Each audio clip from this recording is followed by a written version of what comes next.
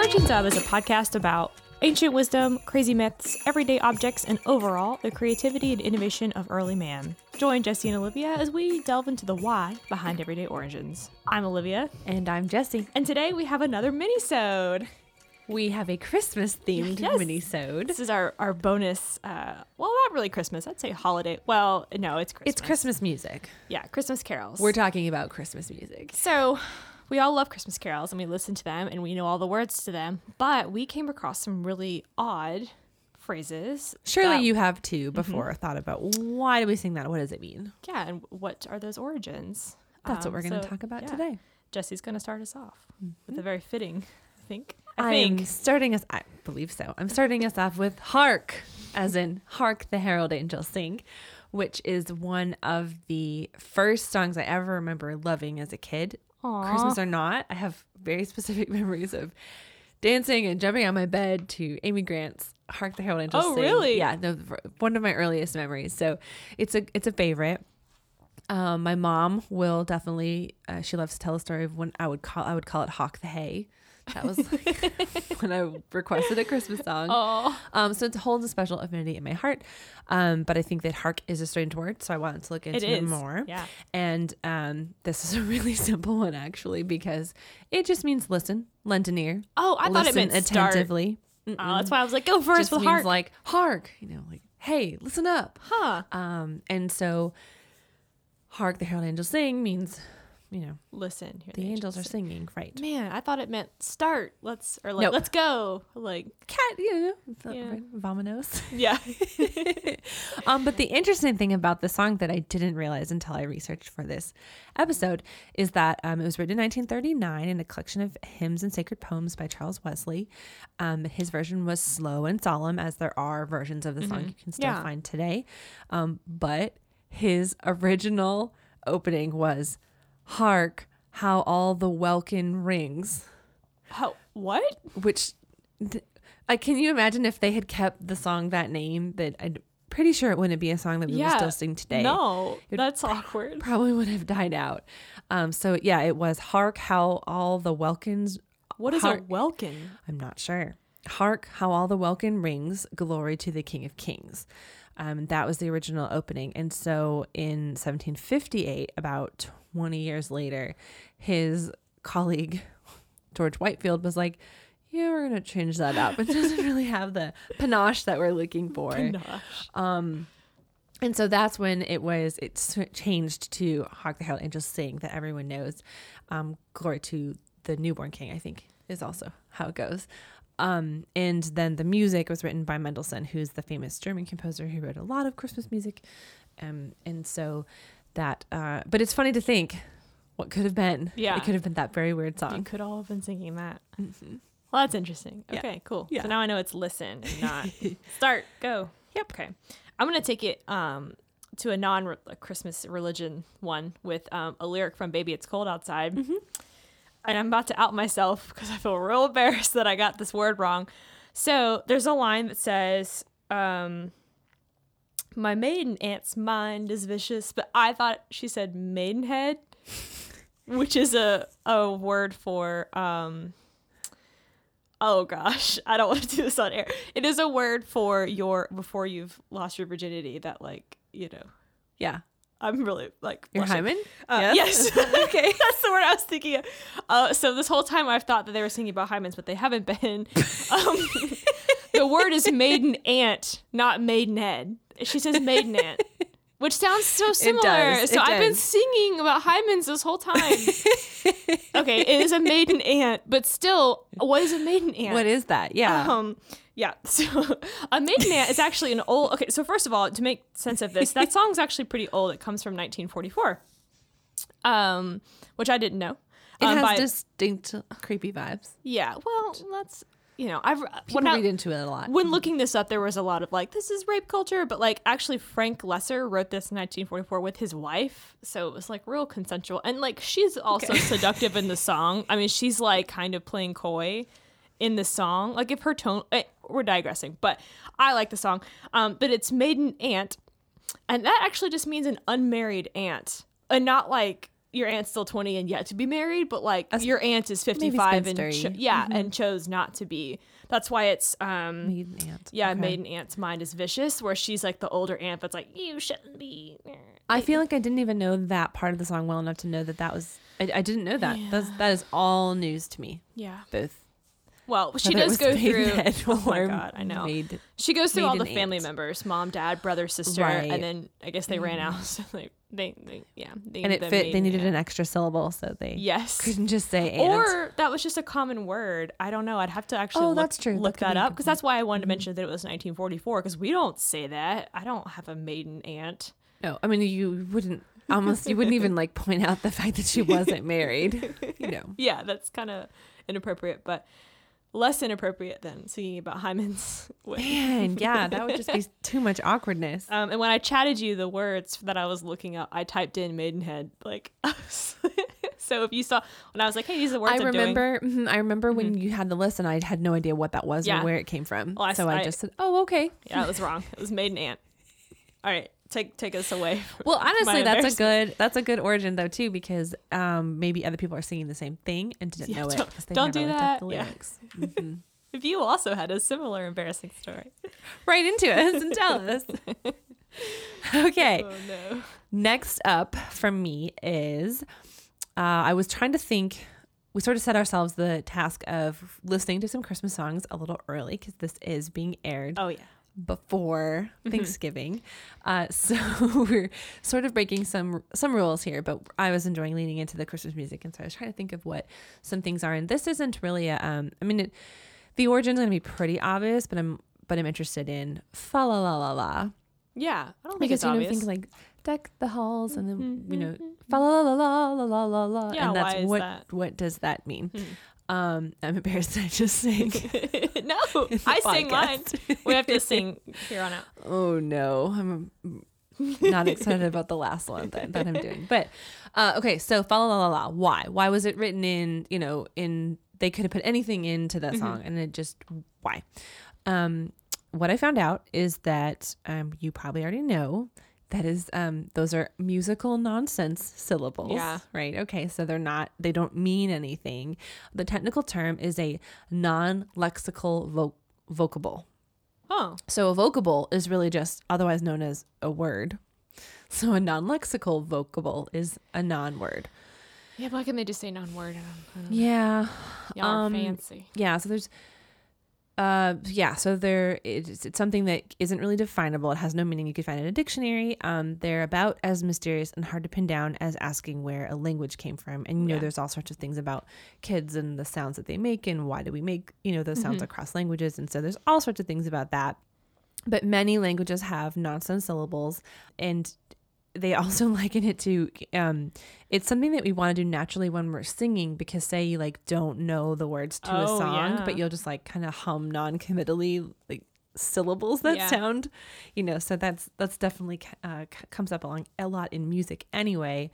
But this linguist specifically points out there's definitely a reason that we say fa la la la la and not frost blast blast blast blah. Okay, it just doesn't roll off the tongue in the same way. And so technically the reason is that you would want to have a simple, usually 2-letter consonant vowel, because it's much easier to sing an than a pss, like a consonant sound. To the point that actually consonant sounds are what make up beatboxing. And you can Google. There's an interesting thing, if you look this up, you can go to a Google Translate where they've looked up. They've put in a bunch of crazy syllables, and then you can have her translate and she's basically beatboxing. That's so funny. Yeah, because it's consonant pronunciations versus fa la la la la, which is much more pleasant to say. Yeah. So it's going to be uncomplicated.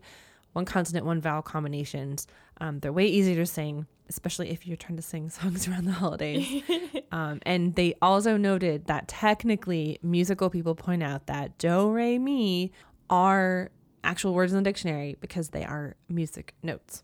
Oh, okay. So there are some of those syllables that we sing that are real words technically, but fa la la la is not one of them. It's just a fun filler that we like to say. It rolls off the tongue. Yeah, goes in. And it's more pleasing for sure. And I did trying to find like a little bit of why they wrote the song that way, but there's really not a good. Yeah, a lot of these things come from tradition. That makes sense. When I don't know songs, I just make up new words. You say like Maidenhead. Yeah. Oh my god. Okay. Let's take it to a holiday dish, and this is the figgy pudding. Figgy pudding. What song? Oh my god, I didn't write the song down. Bring us some figgy pudding and bring it right now. We wish you a Merry Christmas. Oh yeah, we wish you Merry Christmas is what this is from. There we go. So if you're listening to us in England, you're like, it's British. Like, it is a British thing that they eat all the time. Oh, right. Yeah, so this is like an origin for us Americans. Well, in America, we don't know what figgy pudding is. So it's got a really interesting origin. There's no figs in it at all, which is really interesting. That's illogical. Yeah, well, the plum. Okay, and also this is from an NPR article. NPR wrote an amazing article that completely covers what figgy pudding is. Cool. It's from Debbie I'm sorry, I can't pronounce your last name. Waugh. She served the dish at a tea at the historic Green Spring House in Alexandria, Virginia. But she kind of explained it in this really great article, but I will kind of recap because that's what this episode is about. So the plum is a pre-Victorian generic term for any type of dried fruit. So kind of similar they've plumbed it. They've pickled it. Yeah. How pickle could be a generic term for. Yeah, it's like how you pickle something. Yeah, so also like my nephew doesn't know the difference between cranberries and raisins, and because to him it's all raisins. Plums. Yeah, or to him he just knows it is plumbed. If you're using your word. Yes. They've been plumbed. It doesn't actually have figs in it. It's just sort of a figgy, like that. It's just the word that kind of goes with it. So figgy being a synonym of plum. Yes, like just a shriveled fruit. Yes, shriveled fruit. And in this case, it can have multiple, but in the one that she was talking about, the most classic one, is full of raisins, currants, and brandy. So it's not really a pudding. It's more of like a breaded, you know what I'm talking about? What is it? Bread pudding. It's more of that kind of thing. Yeah. It does have some traditions around Christian symbolism, though, with the classic dish had 13 ingredients representing Christ plus the 12 apostles. Okay. So that got real deep. And then it's in pictures, you've seen it. It's got the little holly on top of it with the little white icing around it. Yeah. It's usually served with a sprig of holly on top, which is actually super Christian. It stands for the crown of thorns. Okay. Around the holidays. That's but cool. also I didn't know there was meaning in that. Yeah, I posted the link, and there's also a recipe for it. If you're gonna make real figgy pudding, you should start now because it takes 5 weeks to make. What? Yes, you're supposed to make it and then like tuck it away and let it like do its thing. So if you're gonna make figgy pudding, you're already too late because when this episode airs, will it be? I don't know when this. No, yeah, you're right. It'll sometime in December. You guys are sometime in December right now. We're not recording. We're in November, so you're too late. Yeah. But you know what? You can have New Year's pudding. Yeah, you could. But they do say you can serve it the night before. You're just not going to get the depth of flavors. But there's a really thorough recipe for it. It looks really good. So we can start now. It sounds really delicious. Because currants have such a nice Christmassy flavor. Mm-hmm. Currants are so good. Yeah, it looks delicious. And there's a bajillion of recipes. Like I was imagining that it was something old that nobody made anymore, or it's something that nobody really likes. Like what's that other thing? Fruitcake? Yeah, I don't really like fruitcake. So. But it's all in like Christmas traditions and stuff, but I'm not a fan. So I thought it was one of those things, but it's not. It's an actual delicious looking dish. Like a bread pudding. Yeah. For a long time, our family would make a bread pudding for Christmas and have it for Christmas morning. It's nice and warm and My family does snacks. That's kind of our thing is like my mom will make like 15 Christmas snacks and just like set them out and that's what you eat. You hors d'oeuvre things. Yeah. You just I think that's most people's. Because we don't have like a real meal. Yeah. The closest we get to a meal might be if someone makes those delicious meatballs that are sweet and spicy. Yeah. That's like my favorite way to holiday though is trying different traditional Ben and I love to Ben is my husband. We love to get cheeses and bring cheeses. Yeah. Oh my God. A cheese Adrian plate. does that as well. A cheese and a meat plate. Oh, and there's also a Johnny Cash song dedicated to it. It's called Figgy Puddin'. Very nice. Which is not a popular. I haven't actually heard. When I listened to it, I hadn't actually heard it, but there is a. And is it considered a Christmas song? I mean, yeah, it's called Figgy. It's about figgy pudding. So go listen to that. Oh, actually, I posted the video. So, all right. So you can check out our website and you can find that video. theoriginsofpodcast.com. Anyways. Well, I did not know that about figgy pudding. Yeah, that sounds delicious. Okay, so my final Christmas song is actually the first one I thought of because I was singing in the shower and I realized that we just spent all this time in this song, and I typed out these crazy words. It says, Gloria in excelsis Deo, right? So we say in excelsis Deo, and we're like spending all of this time on all of these letters. And I don't say that. I say in excelsis. I don't know what I'm saying, and I thought it was like one word or something. It is Latin. Okay. And it is. So I realized that probably there are a lot of people who already know what this means because they maybe know more biblical things than I do. But so Gloria in excelsis Deo means glory to God in the highest. Oh. In Latin. What? Mm-hmm. Which one's God? Excelsis? I think Deo for maybe deity. Yeah, deity. Yeah, Dio is God in that would be Spanish. Gloria, obviously. Yeah. Glory. So, and then excelsis meaning highest, I would think. So you're right. Glory to God in the highest. So really cool. But sometimes I think that you're not alone in not even really knowing what the phrase is, because unless you see it written in a hymnal or something, you're only just hearing it, and you're hearing it drawn out way, you're singing it. So you might not know even what it is. So it is Gloria in excelsis Deo, and it's actually in the song Angels We Have Heard on High. Oh, yeah. Mm-hmm. Yeah. There is a song called Gloria in excelsis Deo that's in the Greater Doxology, which I guess would be a hymn book. But I didn't dig too deeply into that, because really what we know from Christmas is Angels We Have Heard on High. Mm-hmm. And to take it one step further, Glory to God in the highest is literally a Bible verse. It's Luke 2:14, book 2. Oh, snap. Chapter 14. Get real into that. Mm-hmm. Chapter 2, verse 14. I'm sorry. And then it's referring to what the angels. Those are the words the angels sang when the birth of Christ was announced. The refrain of Angels We Have Heard on High is taken directly from the Luke verse 2:14. That's interesting. So I did not know that. And then actually there's some interesting history about the song itself. It is a traditional French carol. What? Right. So again, it's already Latin. So I'm, you're. Yeah. But the further down you dig, it's a traditional French carol that originated as early as the 18th century, published in North America in Nouveau Recueil de Cantique, the new hymnal. Excellent. For the Diocese of Quebec in 1819, and there were several versions or translations. 1819? Mm-hmm. Wow, that's old. I mean, a lot of these hymns are pretty old, and so there are several versions or translations of the text, but they're all inspired by the same story in Luke, chapter 2, roughly 6 through 20 are the verses, and so it's the story of Christ being born. Yeah. But it's really fun because there is a source, the history of hymns.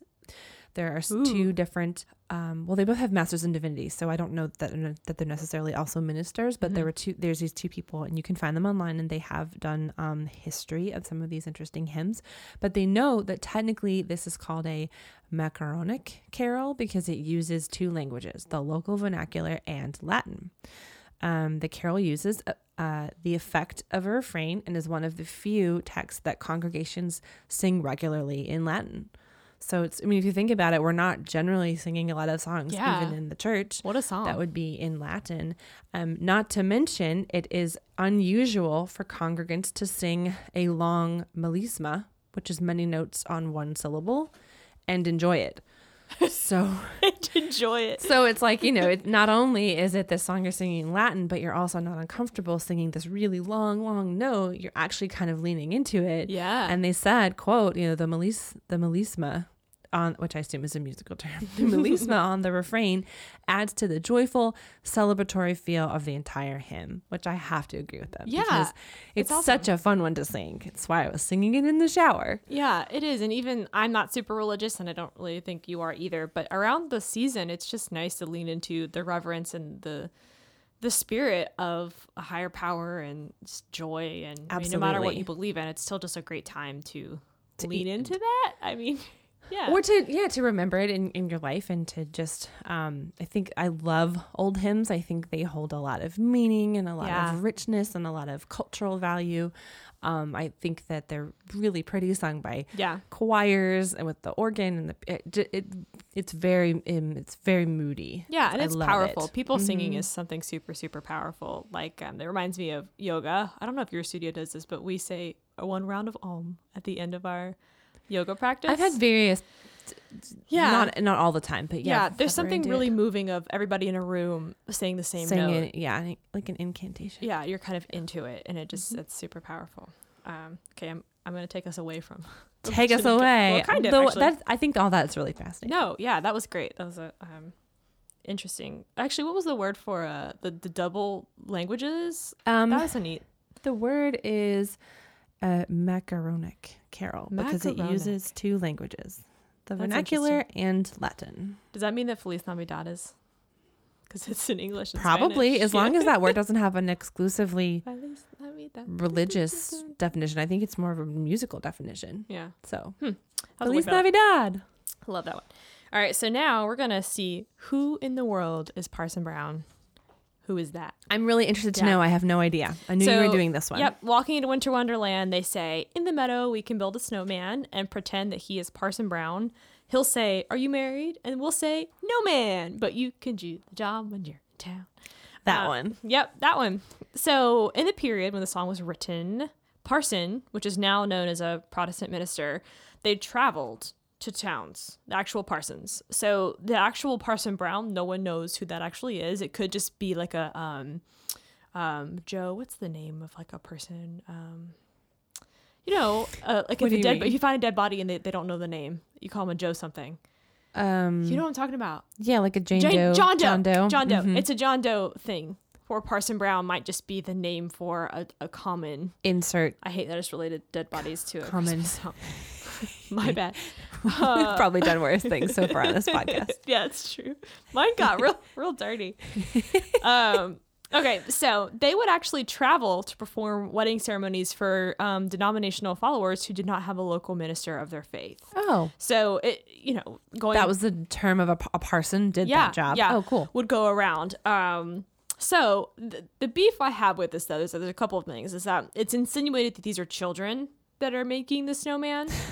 That's true. I mean, most of the time it's like kids singing it, or it's like, so it's like these kids are making one the kids know about, or it's like one kid's asking another, like, you want to get married someday? Kind of basically. So that can be kind of cute.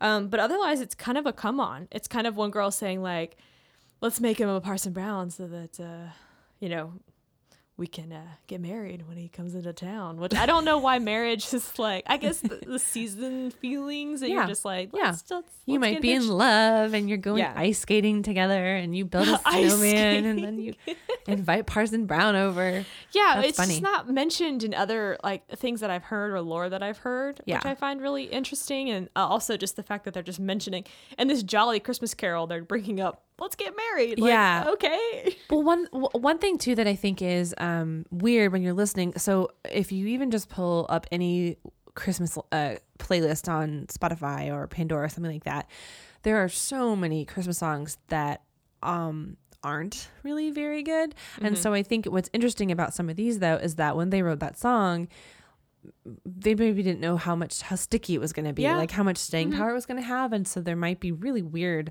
terms that they use or just strange ways of saying things, but they just caught on, and then we just really like Hark the Herald Angels Sing. Yeah, you just sing it. What if it had been Hark the whatever I said earlier? The other interesting part about that is that in some songs they change it to Circus Clown.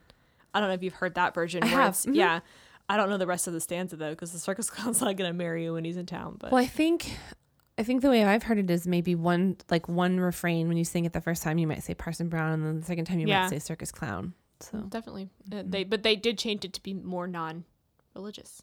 Weird. Yeah. I was trying to say Hark, how all the welkin rings. Oh.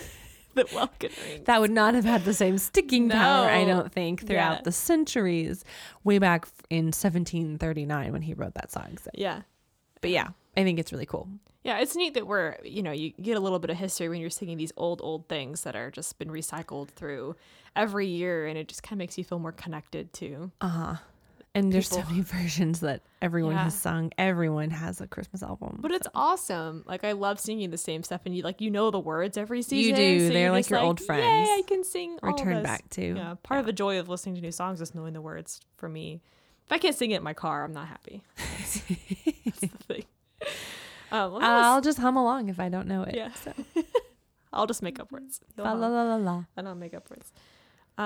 Okay. That's all that I have. That was all. If you have more, let us know and we can talk about them in the comments on Facebook. We have a Facebook at the Origins of Podcast, and we also have an Instagram where we'll have our Instagram contest. We will. So we'll see who the winner is and what phrases we'll combine for that.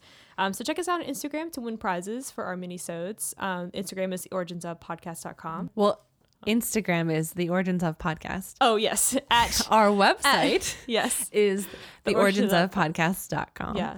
And they're all connected. Yes. Yes. You can find us at all sorts of things. Thanks for listening. This episode was produced in Atlanta, Georgia by Johnny Stubbs. To support this podcast, find us on Patreon at patreon.com/theoriginsofpodcast.